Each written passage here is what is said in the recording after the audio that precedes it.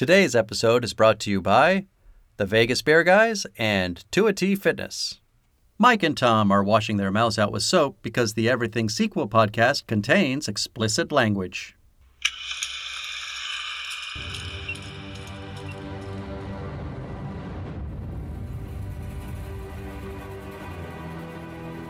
Hello and welcome to the Everything Sequel podcast. This is the Tremors edition. Today we're talking about Tremors 5 Bloodlines.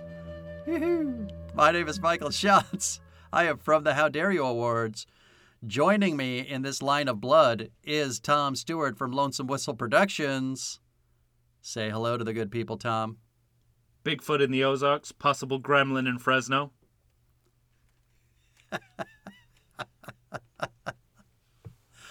Tom is, of course, referring to Jamie fucking Kennedy. Yeah. Which is my note when he shows up in this movie. I just wrote Jamie fucking Kennedy.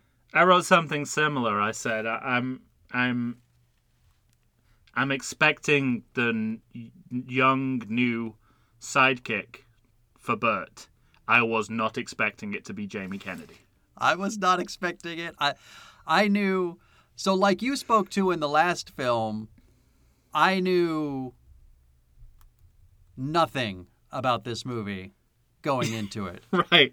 Had no idea what to expect. Tremors 5 Bloodlines is a 2015 movie, which means it's more than a decade. Yeah. It's been 11 years since a Tremors movie has come out. And there was no information on the budget, by the way. But it says $2.2 million in rentals. It was directed by Don Michael Paul. We referenced this in our ranking episode. This man is a professional fucking sequel director. Look at this. Listen to this list. He bleeds sequel. Talk about Bloodlines. All right. First, for starters, just know that this is the writer of Harley Davidson and the Marlboro Man. Okay. That's the jumping off point. He has directed 2 Jarhead movies. Jarhead 2. Why would there be a sequel to Jarhead? I know. Jarhead Law of Return. Oh my God.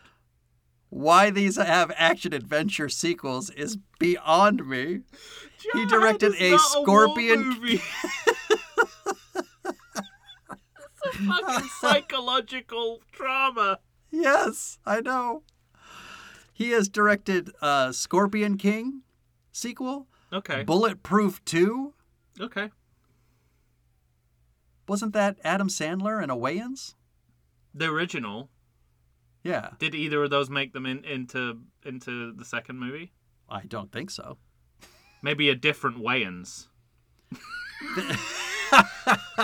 Who knows? Who can keep track? We need fucking cowbells on those Wayans.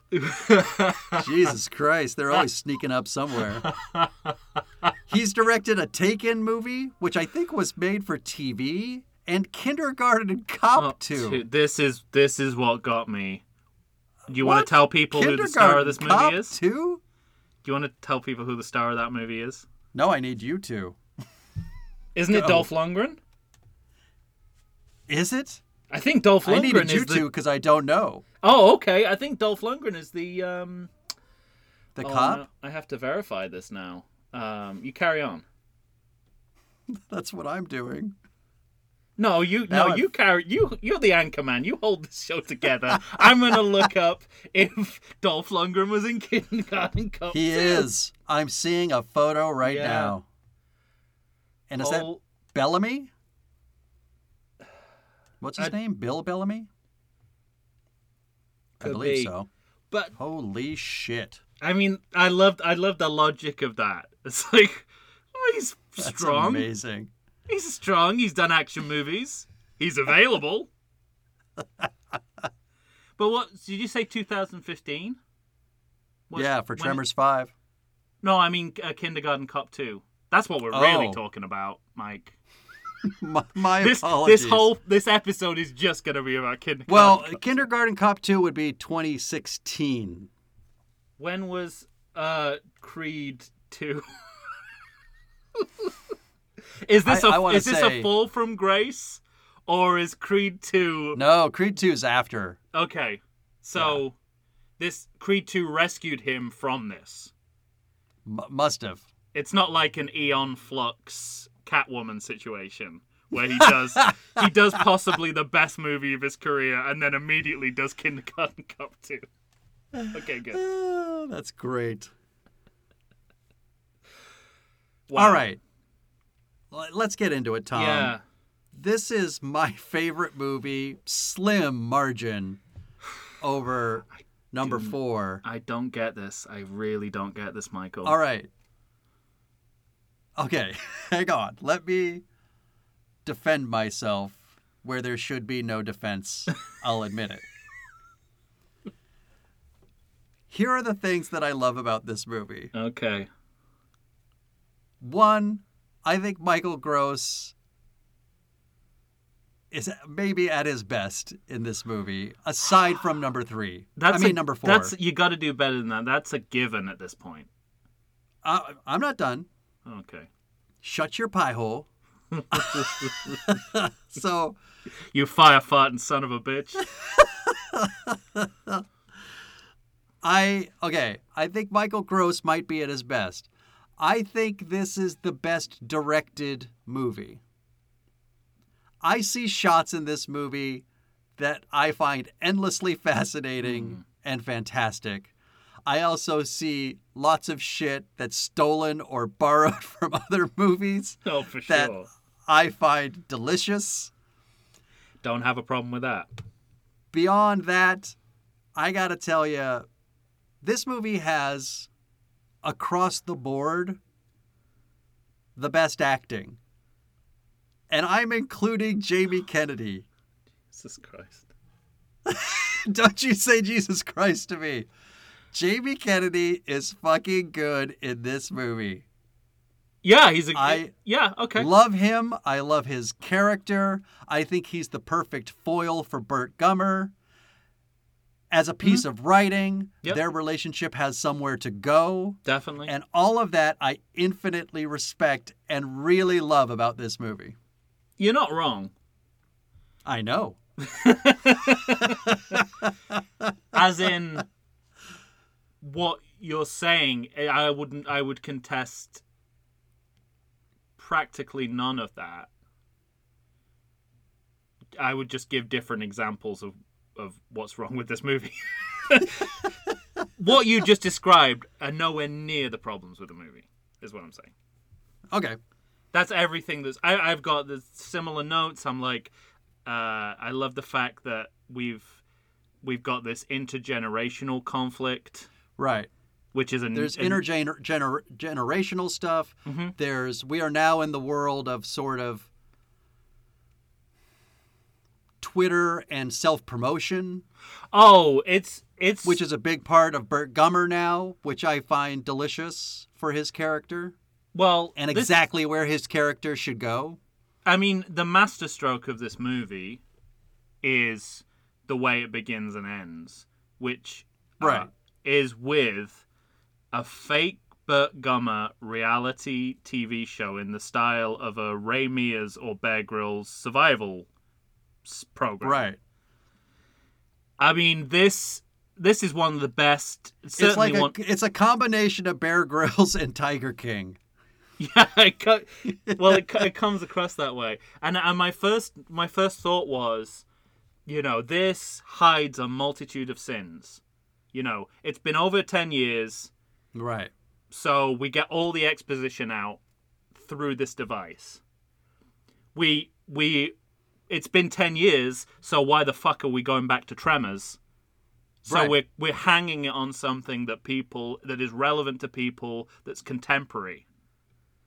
We're also kind of subsuming all the political problems with Burt Gummer in this idea of like a survivalist TV show where, it is a bunch of people who would happily have a fascist nation presenting the show. And, and also we get, we've talked at length, and we're not going to bore people again about reusing footage in sequels. Not a fan. Not a fan in general, but what's great about this is It's seamless because, you know, it's a meta clip package. It's a clip package within a clip package on a TV show. So seamless. And also it's a really good hiding place for those terrible digital graphics. Which do not look out of place on this very cheaply made TV show. Exactly right. And these are like over 10... You did digital effects that are like over 15 years old now. Mm-hmm. So, beautifully done. High point in the movie for me. Thank you. And then they go to South Africa. Right. Which, you know, we've gone to the past, so the only place left to go is to the cradle of humankind. Right. It's to Africa. Back to Africa. But well, essentially, but not in a racial sense. No, no. Towering hunk of dark chocolate. I'm glad you brought that up. I'm glad you got in front of that. Line. Your favorite movie in the series contains that line. I mean, a worse. At least that's through the perspective of a character who is portrayed as inappropriate. Correct. But what I have more of a problem with is, like, you throw all these kind of racist horror movie tropes into a movie set in South Africa, and it just gives it a different meaning. So it's when your movie set in I thought all of that was with a wink. No, I think that's. I actually disagree. I think that's unknowing. I think they just haven't thought through what the racial political consequences of having the black guy die first in a movie set in a post-apartheid South Africa. and I don't think they've thought through separating the white characters from the black characters in the storyline and what that might mean in a post-apartheid South Africa. True. Some bad stuff here, and a lot of casual racism as well. I actually think that the formal racism is the least offensive part of the racism. The idea that, you know, it's like, we're black, you're black, I'm white, we can just joke about racial differences. I'm going to punch you on the shoulder. It's like, no, that is not how things work when you have lived through racial segregation. You're right about that. However, there are these moments, too, where, I can't remember, there's a joke about the Bushmen or something like that, and Jamie Kennedy looks over at one of the African-American characters and goes, that sounds a little racist. Oh, they on thin ice there. They really are. Yeah, and that's it. I mean, but to me, that was the wink. That was the, there's no fucking way. Is it a wink or is it a Band-Aid? It's like, if Jamie Kennedy's saying this stuff, it becomes less offensive. And that's more offensive to me, that you're hiding behind this well-known screen jerk. A well-known son of the mask. And they kind of do do similar stuff, having rewatched the Scream movies at the time of recording. Halloween's just passed. He's pretty similar function in the Scream movies, where he's saying all the things that would now be considered socially taboo, but in the frame of a character who's just so jerky that he has no idea how offensive he's being. True, but it you was throw a South Africa time, in Tom. there. That's a problem. This is a long time ago, 2015. I have a note exactly speaking to that, where the way he approaches Landy, who is I don't know even how to describe her. She works at the research plant. Well, she seems to be. Is that a different movie? A veterinarian superhero. That's right. Okay. The way that Jamie Kennedy what's Jamie Kennedy's name in this? Travis. Travis, that's right. That is important because Travis is. You're absolutely right. Travis is a. It's not just Jamie Kennedy on a bike. It's Travis. It's Travis B. Welker. There you go. Although when he is making all those jumps on that bike, I think to myself, that is not Jamie Kennedy. If it is, this film needs to review its insurance policies. Yes. When he's approaching her, I made a note that said, I know it was 5 years ago, but this is still highly inappropriate to approach someone this forwardly. Right. Yeah. So I mean, to be honest, most of my issues with this movie are political. Dramatically, I think it works just fine. Okay. I mean, I have notes on all the political problems of this movie as well, but once you set your movie in South Africa and everybody except your heroes are going to be white. And then anyone who is not will die. Yeah. Because it's, so yes, there are going to be lots of deaths. To your point, clearly one of the smartest, kindest, coolest characters in the whole movie dying first. That's you didn't have to go there, but also you think no, because you love him so much, and you love him in a quick span of time. Yeah. So but also surrounding that death is maybe my favorite shot in the entire fucking series. Go on. When that ass blaster is on top of the car and heads right towards... And so I haven't even talked about this. This is the other thing that I love about this movie. This is the first movie that seems to almost fully commit to CGI monster characters, but does it better than any of the other films to me. Yeah, definitely. Than any of the other films? Yeah. No. But in general, I'd agree with your points. Certainly on the You're talking about Shrieker Island? Yeah, it's certainly on the upswing. But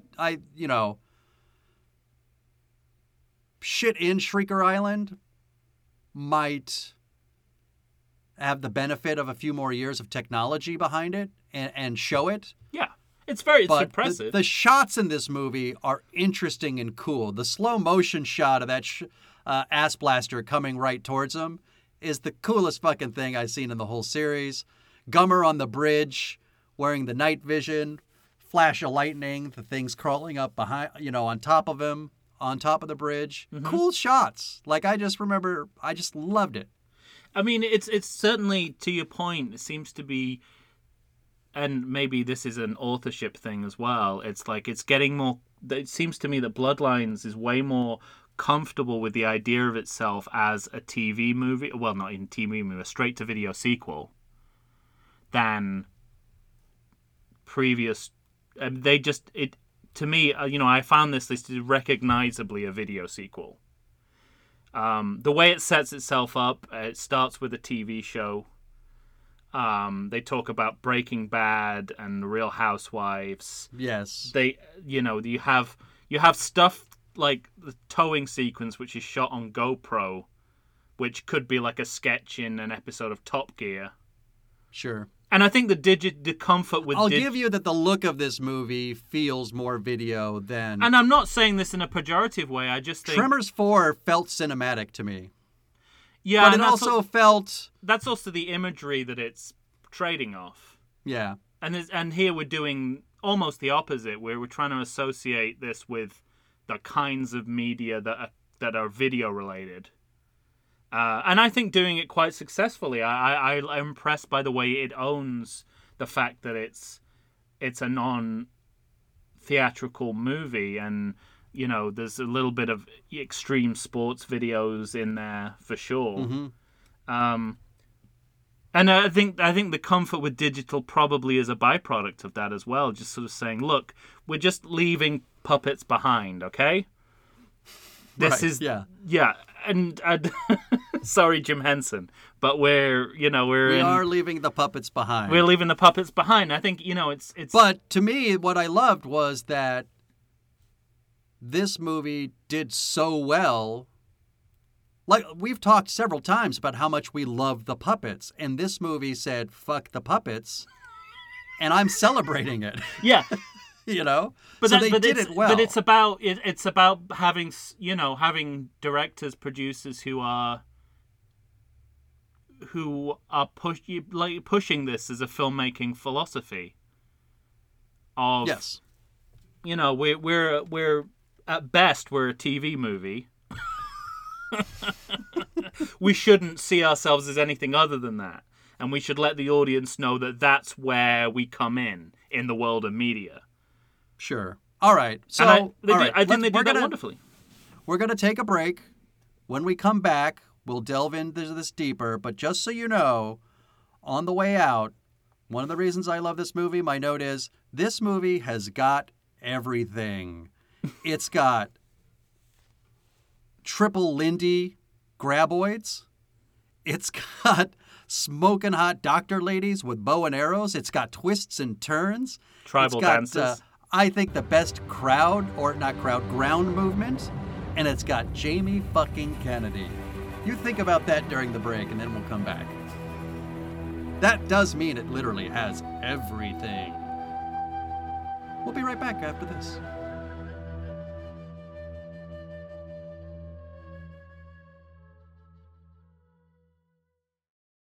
I like to think I know something about beer, but nowadays even I get overwhelmed when confronted by the exhaustive selection of craft beers they have at bars, breweries, and even grocery stores. Back in the day you had one, maybe two craft beers to choose from, and if you were confused, you ordered a Guinness. But in beerstinations like San Diego, the craft beer options lately are in double, sometimes even triple digits.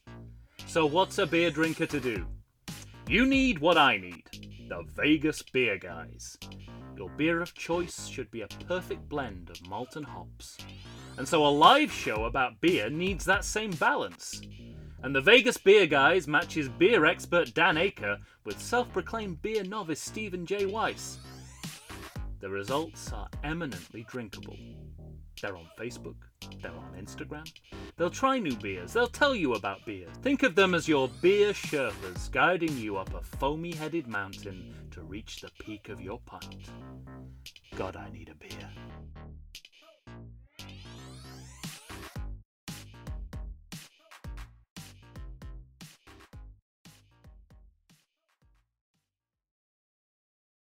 And we're back.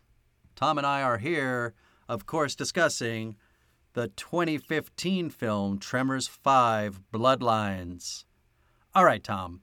As previously discussed, graboids are discovered in the cradle of humankind, South Africa. Yeah. A clearly slimy businessman convinces Bert and his new protege/cameraman, Travis. Yeah. Which is also kind of a funny moment because Travis only convinces Bert to let him go by giving him an HK-91, which Bert then holds like a baby to his bosom. But that, of course, goes nowhere because their guns are confiscated for 3 days. 3 days. Why they don't decide to wait for 3 days is beyond me, but they don't. Yeah, that's the movie answering plausibility questions that no one's really asking. Yeah, exactly. You're not wrong. It does. It really factors. I mean, it factors into a lot of things. It factors into the plot because the tension is we've got to fight these monsters, but we don't have the arsenal. Right. It also factors in politically for me because, again, we're like, the legend begins kind of liberalized the Tremors take on the world. But here we're very much identifying with that, Tremors 3 Back to Perfection sense of Bert is anti-government, and he's right to be anti-government, because all the government does is restrict your rights to protect yourself and the people around you. And that's what here we're just doing it in South Africa. In the form of giant worms trying to kill you. Yeah. So, again, the government is the problem. Government rules and regulations are the problem again, so... Under that umbrella of danger, I might agree with Bert. Right, and the movie wants you to agree with Burt. That's how it does it. I also like that they do say, there's this line where Jamie Kennedy says, "Where's your plane?" Mm-hmm. And I don't even know what the guy says. It's just like right over here. And he says, "Very good, sir." But the very next shot you see is on a helicopter. So for the briefest of moments, forgetting that they said the bit about the plane, I was like, did they take a helicopter to South Africa? I don't think that's plausible. One of the things I do like about this movie is the way that they, the nice twist on the formula, making Burt Gummer the fish out of water. Yeah. That's a nice touch. I like the fact that there is a South African Burt Gummer in this movie. Mm-hmm. The grizzled bush pilot. He's great. He's just, it's like, it's quite interesting because he makes Burt Gummer less Burt Gummer because he's a more extreme version of Burt Gummer. So Burt Gummer almost Not even feels Burt more... Gummer, upon first meeting this man, will spit in his own hand and shake it. Right. So it makes... Which in the time of COVID, it feels a little weird now, doesn't it? Yes. But they kind of Burt becomes more like Hiram in those moments. Right. Just by giving you a dirtier old man. And it's nice, as someone who just adored the shit out of the previous movie, it is nice that, and they don't need to do this because it's been over a decade, who cares, who even remembers, but they do have a few throwbacks to The Legend Begins. The Colt Peacemaker and rifle. Mm-hmm. It's just lovely. Yeah, absolutely. Just little nods that, we're coming after, that was the last installment. And well, speaking to the pilot, because at one point Burt Gummer asks him, "Are you drunk?" And he takes a sip of something and just says, "Not yet." I'd really like that. It's 20 minutes before there's a woman in this movie, Mike. Yeah, that's true. It's a problem. Yeah. So, gains and losses. I mean, there is, like, in general, I praise the idea of the movie dealing with the fact that it's been, like, this is a very anachronistic film series. How do we sell this to younger audiences? Yes. But sometimes I think it goes a little too far. When Travis is talking about free Wi-Fi in a coffee shop, part of me just thought, like, that's the equivalent of a scene in Tremors 2 where someone just shouts, "WrestleMania!" Which kind of does happen in Gremlins 2, the new batch. But, right. But for the most part, I think it's fine. I like the Breaking Bad reference, the Real Housewives reference. I think I am reading more comedic shit into this movie like you were doing for Karate Kid 3. Interesting. So I think... you think these are knowing... How is that just not carbon dating stuff? Like, remember, this is 2015. We got to talk about Wi-Fi. No, I wasn't speaking directly to that. I was just thinking more broadly about the problems with race. What it's not great that I think it's Jamie Kennedy, Travis, that says, "What's the Zulu word for ballin'?" Yeah, not good. But you also have scientists who are at some archaeological dig and adding bones or something to a glass vial that makes it turn into purple smoke, which makes them look at each other and say, "We're going to be on the cover of Science magazine." Okay. That's a compelling example there, Mike. I'm very impressed. To me, this is I think this movie is playing on a different level. You think that scene is the two of them going, science, science, science, science, science, science, science. Totally.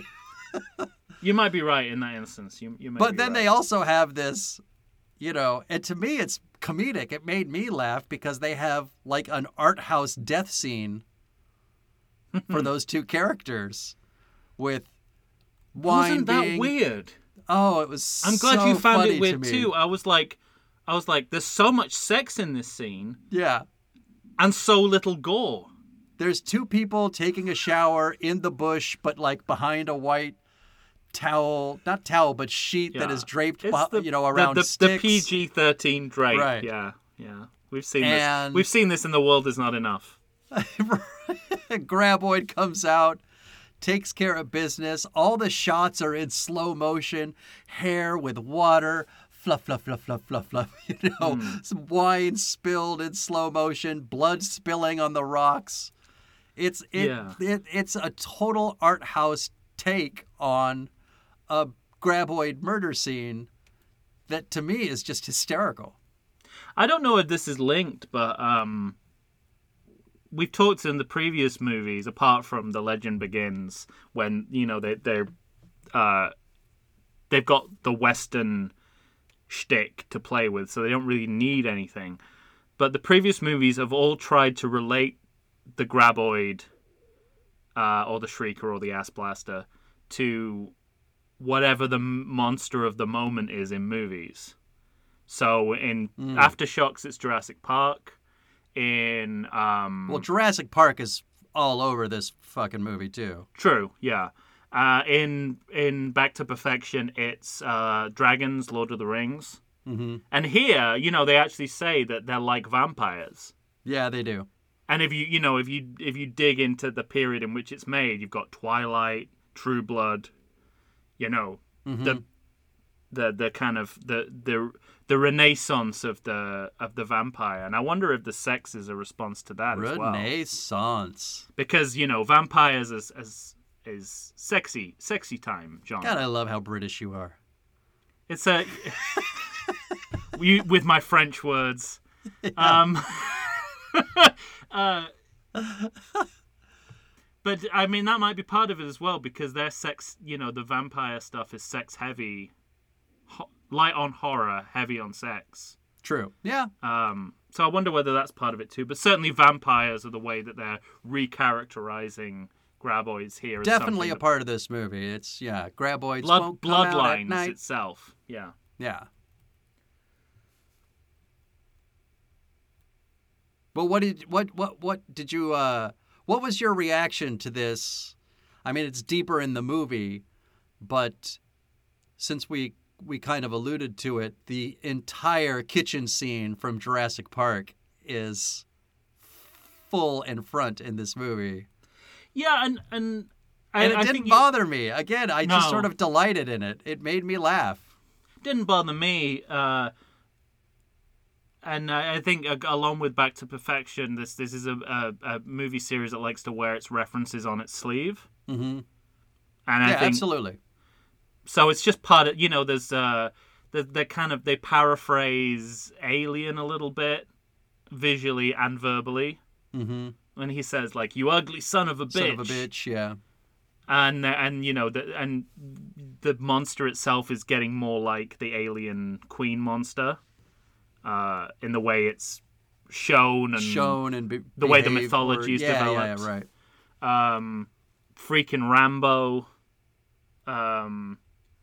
So it's just, and it gets worse. The next two movies are I mean, even that, the quotable that I started with, Bigfoot in the Ozarks, Gremlin, and Fresno. Mm-hmm. There's a sense that, Tremors has been one of the ways in which we reignite people's interest in Tremors is to kind of identify it among the big monster movie franchises. So it's like however many references we can make to these other movie monsters, we can sort of like slot ourselves in to that part of cinema. So I think it's consciously doing that all the time. That's interesting. But I don't have a problem with, any of that plagiarism, because I think that is, I don't know whether the humor, the political stuff is knowing humor, but I think the intertextuality is knowing humor. Definitely. Okay. So, and they do it with TV as well. Same thing. Sure. I want to talk to you about something that you said earlier on, which I don't necessarily agree that this is Michael Gross's best Burt Gummer performance. But if you were to show me one scene that would prove your case, it would be Burt in a cage. I was just going to say it must be Burt in a cage. It is fucking hilarious. It is so It's so funny. delightful. It is so funny you forget that it is based on the idea that he has a camera in there. Yeah. Which is physically impossible. But it is such a funny bit. I can see myself as, what's his name, Don Michael Paul? Like someone going, there's no way he could have a camera in here. Like, the angles are all wrong. You'd see the camera. And he'd be like, fuck it, it's too good, we're not losing it. Well, I thought the idea was, because in one scene you see Jamie Kennedy, like, strapping GoPros into the inside of it. No, he can't have it. It doesn't work. He can't have it in there. But it's irregardless, which is not a real word, as we've found out. Which is now technically a real word, but the world knows it's not a real word. Yeah, right.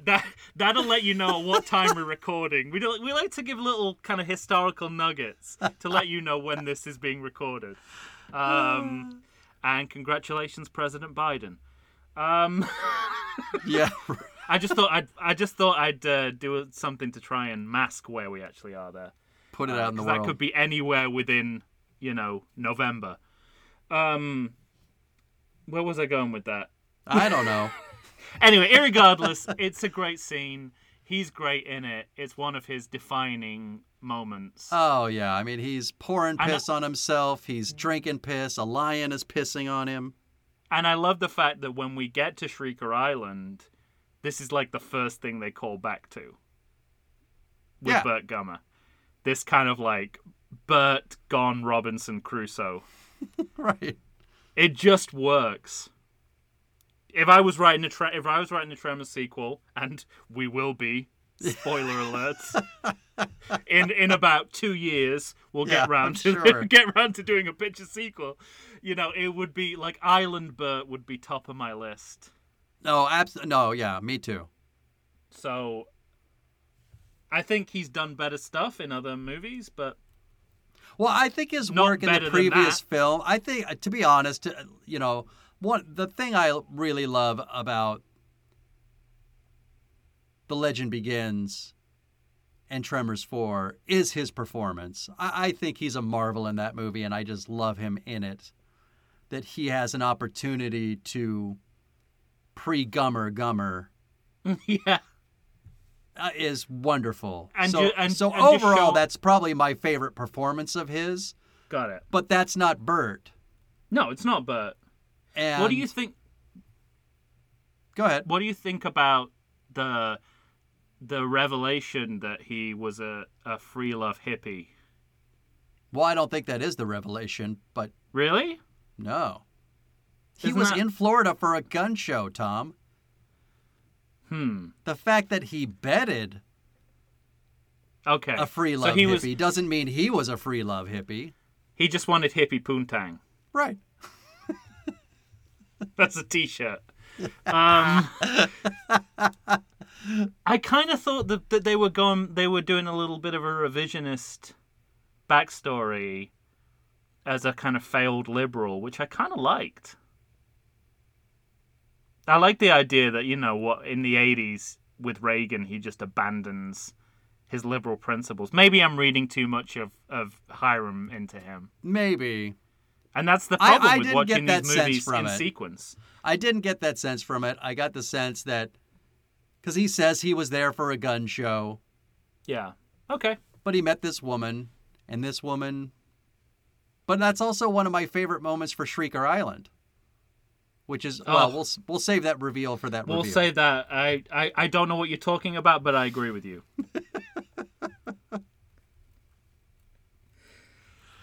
So, I mean, and again, I suppose the bigger revelation is the family connection. Yeah, so listeners, spoiler alert, Jamie Kennedy turns out to be Burt Gummer's son. Did you know that? And did you guess that? No, I didn't either.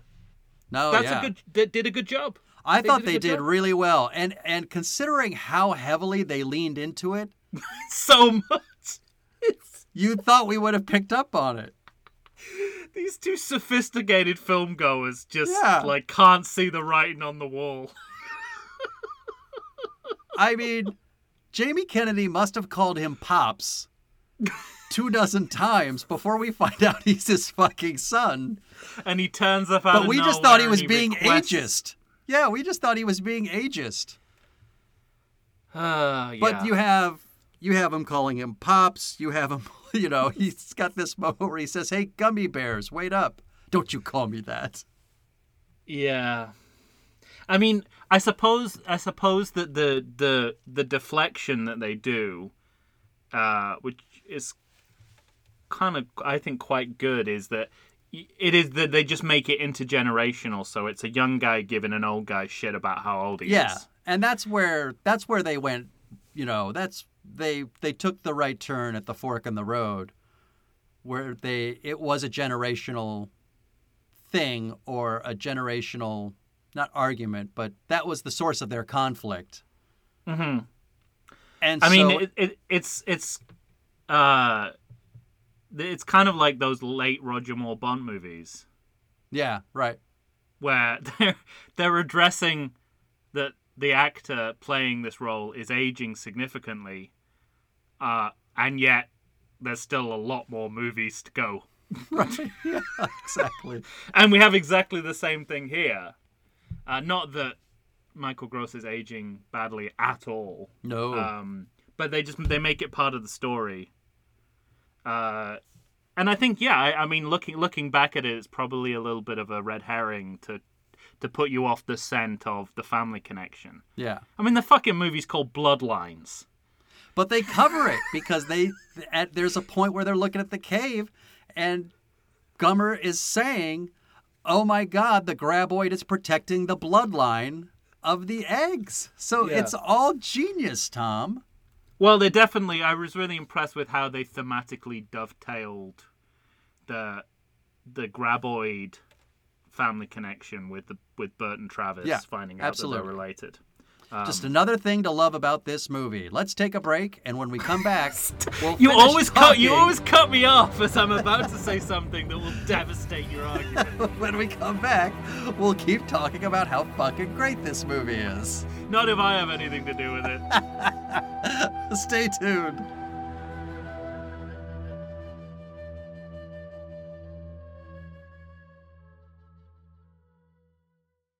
Does the coronavirus have you feeling oogie? Have you been sitting on your couch for weeks? Nay, have you been sitting on there for months? Well, it's time for you to get back in shape. Check out 2AT Fitness. You can find them on Instagram. You can find them on Facebook. 2AT Fitness was started by Tina Bernard. She is ready and raring to go to help you get back into the shape you want to get into. They've got all kinds of classes. They've got outdoor in-person classes. They've got online classes if that's what you prefer. Ladies and gentlemen, it's time to get back in shape. You're going to find a variety of exercises. You're going to have strength training, cardio, weightlifting, even fun 5-minute burnouts that will push you to your limits. So get off the couch, get into shape. Go ahead and check out 2AT Fitness. Tina Bernard has got you for all your needs. I know her personally. She's fantastic.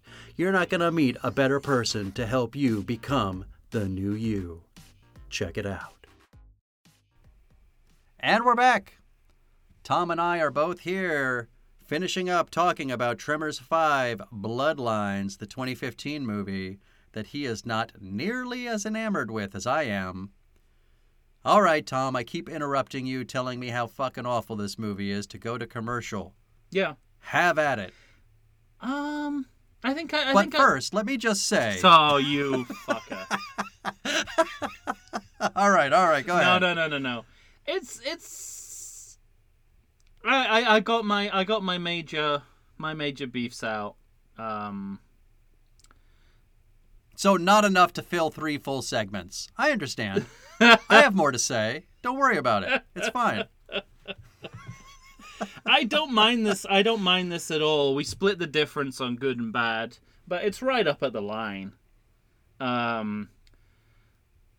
Yeah, I mean, I had the same. Again, this didn't bother me in Back to Perfection particularly, but again, the same thing when it comes to the treatment of the graboid as an animal, in inverted commas. That this movie goes pretty far to remake the image of the graboid as a family unit, right? Yes. Which inherently makes them more sympathetic. And then they are ruthlessly slaughtered. Yes. So, I mean, but tonally that makes sense for this movie, because this is a movie that chooses to kill, a sympathetic black character before it kills off a white South African poacher. So this movie's his asshole. Yeah. The guy I just referred to as Goggles. Yeah, that really kind of sticks on my craw a little bit that a movie would prioritize like that, especially in a movie set in South Africa. But that's not new. And I as we said with Back to Perfection, I think is it a racial problem though, or is it yes. by design? Yes. Well, okay, we'll say yes, but like egregiously and purposefully, because couldn't you make the argument that they are trying to build sympathy? I don't think, or shock or surprise the audience. This character, because I really love that guy. I don't think it's and to see him die so soon, I was surprised and upset by it. I don't think it's purposeful. I think the racism is latent, and they just haven't thought through the consequences of setting this movie in South Africa with its loaded racial history. That's it. Okay.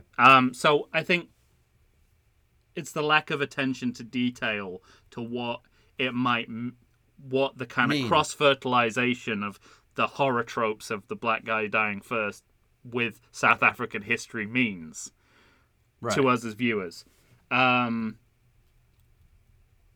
Yeah, but on the bright side, you've got Jamie Kennedy in a cave doing Die Hard dialogue. Yeah, I don't. Come to South Africa. We'll have a good time. It's so that's my have some laughs. Those are my major problems with the movie. I don't mind the plagiarism. I don't mind. I like the setup, the storyline. I wish it wasn't South Africa, just because that creates a very specific problem. But and this is where I think Shrieker Island is a kind of improved version of this in many senses, is just taking that tropical setting and doing something with it that is more kind of interesting by putting it on an island as opposed to a landmass like South Africa. It changes things in a good way. So I just sort of struggled with how the specificness of that setting. I love the idea of a generically tropical setting.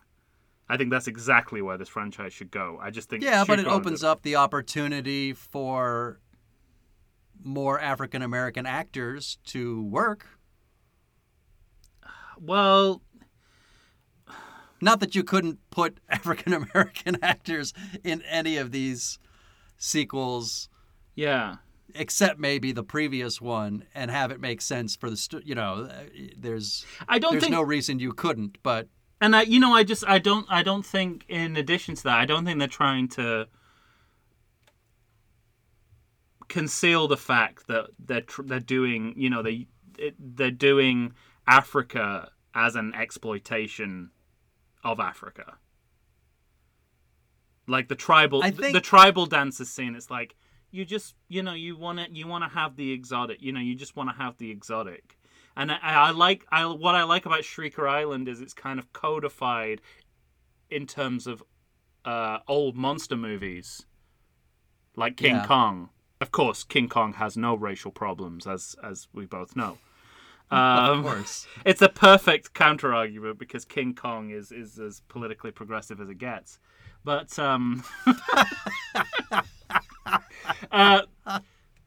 there's weirdly that is less problematic for me than this. Here's a shovel. Start burying yourself. Yeah, absolutely. So yeah, I think. But I also think you might be wrong. I don't know. Women, race, animal rights. That's my beef. Those are my beefs.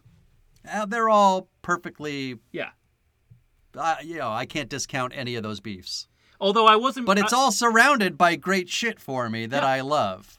And on top of that, I don't think the idea was, oh, I know, let's go to South Africa. I think this is borne out because of the next movie, which is set in Canada, but also shot in South Africa.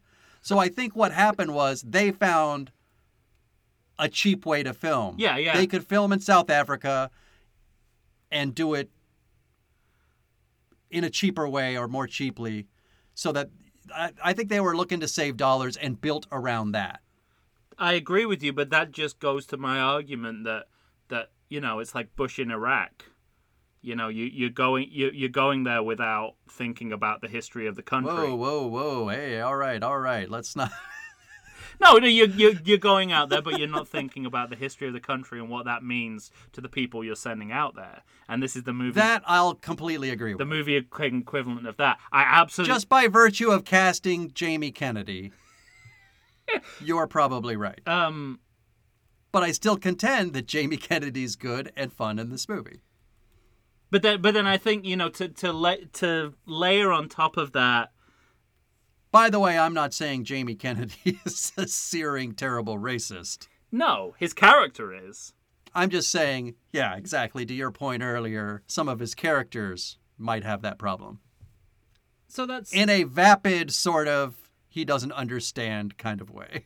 Yeah, but so it's definitely, to me, it is an oversight, and yeah, if they pick South Africa for economic reasons, great, but you think through the consequences of making that decision, and I just don't think they did.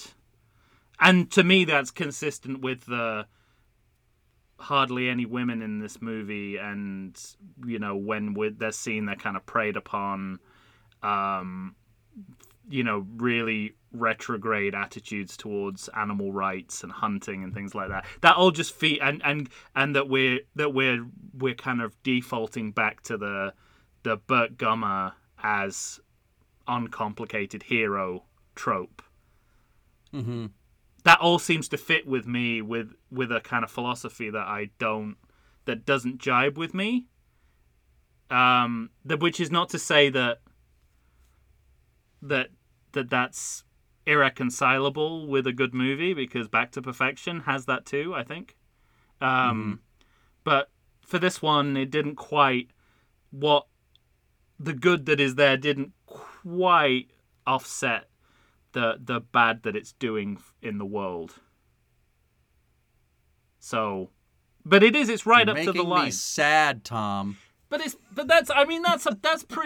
a pretty moderate position, no? I'll flip. I would happily flip to good on this because there's enough good in it to defend it as a good movie. Yeah. It is not A Cold Day in Hell. No.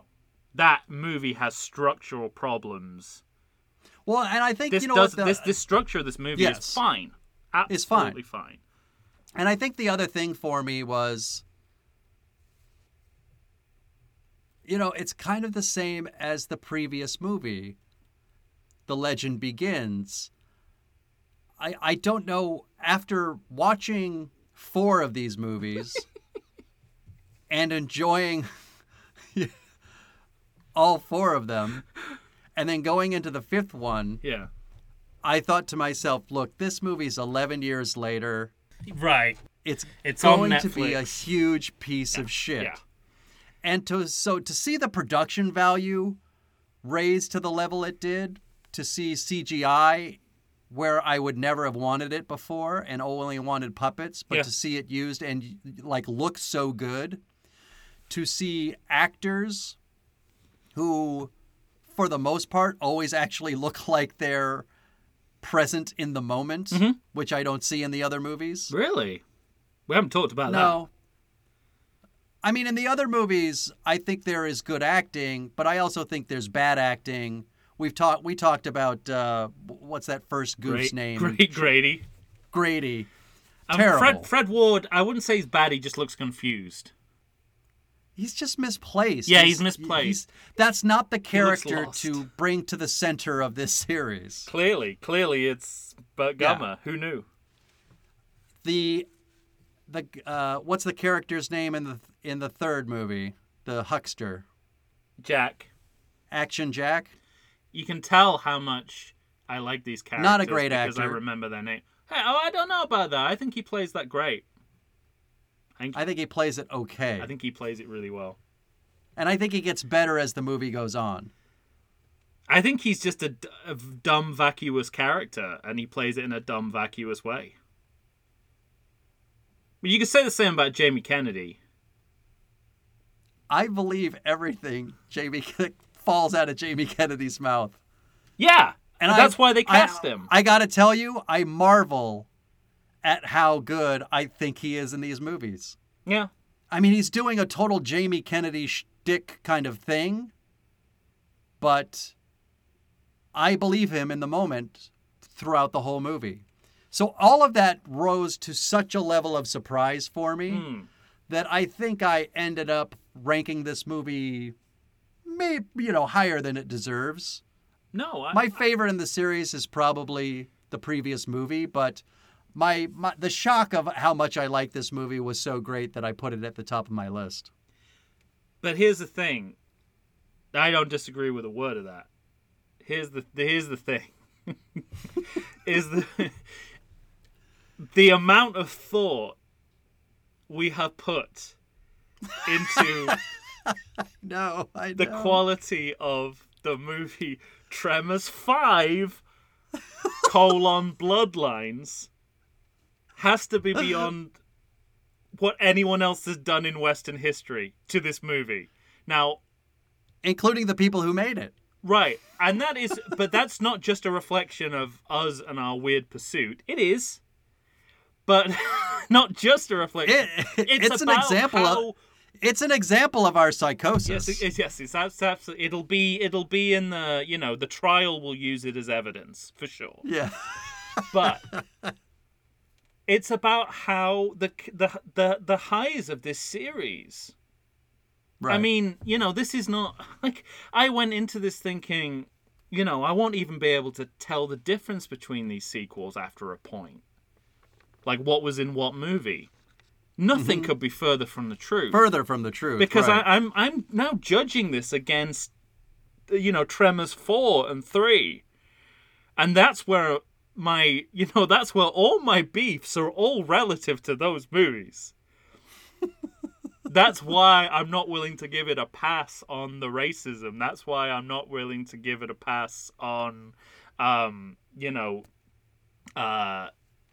not effectively integrating Burt Gummer's awfulness into a coherent structure.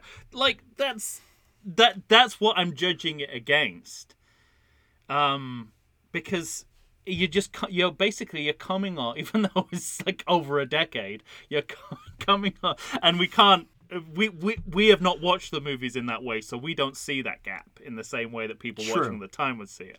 But you are coming off two near perfect sequels, I think. I was gonna say, I mean,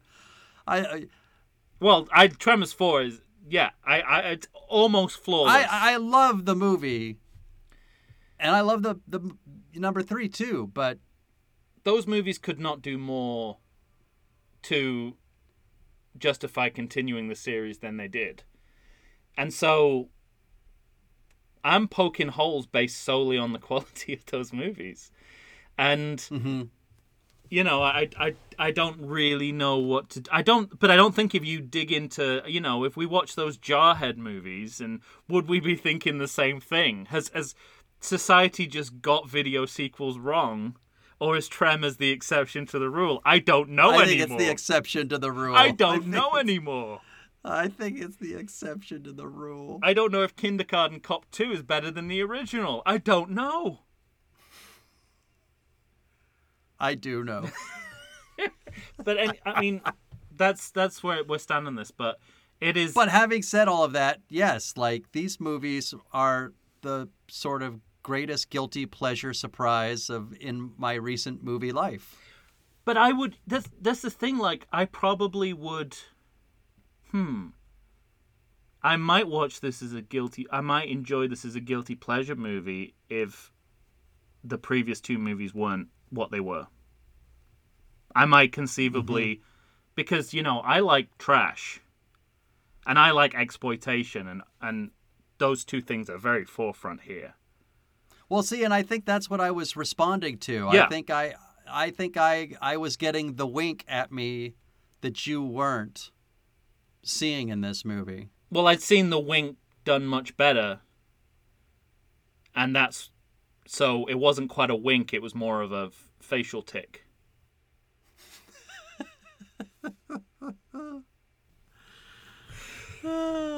Basically, Tremors screws itself. For the people watching. If you're watching it in sequence, which we may be the only people who are doing that in the world, one after the other, unless you can't turn your AMC off for some reason. that we just, to see it in that light, you're just like, it's just strength after strength, and then everything that just goes below that level that this series achieved is a misfire. Which is ridiculous, because this is a perfectly enjoyable movie. All right, I'll put it into the parlance of Gummer himself. I'm going to say, Tom, I copy what you're saying. I think you're AWOL on Tremors 5 Bloodlines. Nice. Because you think I'm KIA based on my love of the movie, and you will not evac from Tremors 4 and 3, and you think that there's going to be an AB invasion in our next movie. Done. I just had to find a way to put down all these fucking acronyms that he's, in one sentence he used. You copy that, mister? AWOL, KIA, evac, AB, and invasion. I was like, fucking Burt Gummer. At 11. It's not. I don't want to rake over old ground, but you will. I also like where this. We will talk about this, so it leads directly on in the next episode. But where this movie leaves Burt and Travis's relationship, with regards to kind of accepting him as his son, but still not letting that interfere with his ego as a professional, is just a really nice place to be.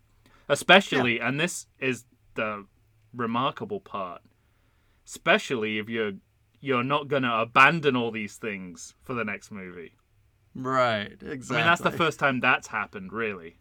That we haven't just immediately abandoned everything we've established. Which we will talk about in our next episode, Tremors, A Cold Day in Hell. Do they call it Tremors 6? Or it's just Tremors, A Cold Day in Hell, Tremors isn't it? Cold, which is, if you go by your How Dare You Awards logic, we're already in trouble, right? Yep. Don't abandon the numbers. Before that Universal logo comes up, you're already in trouble.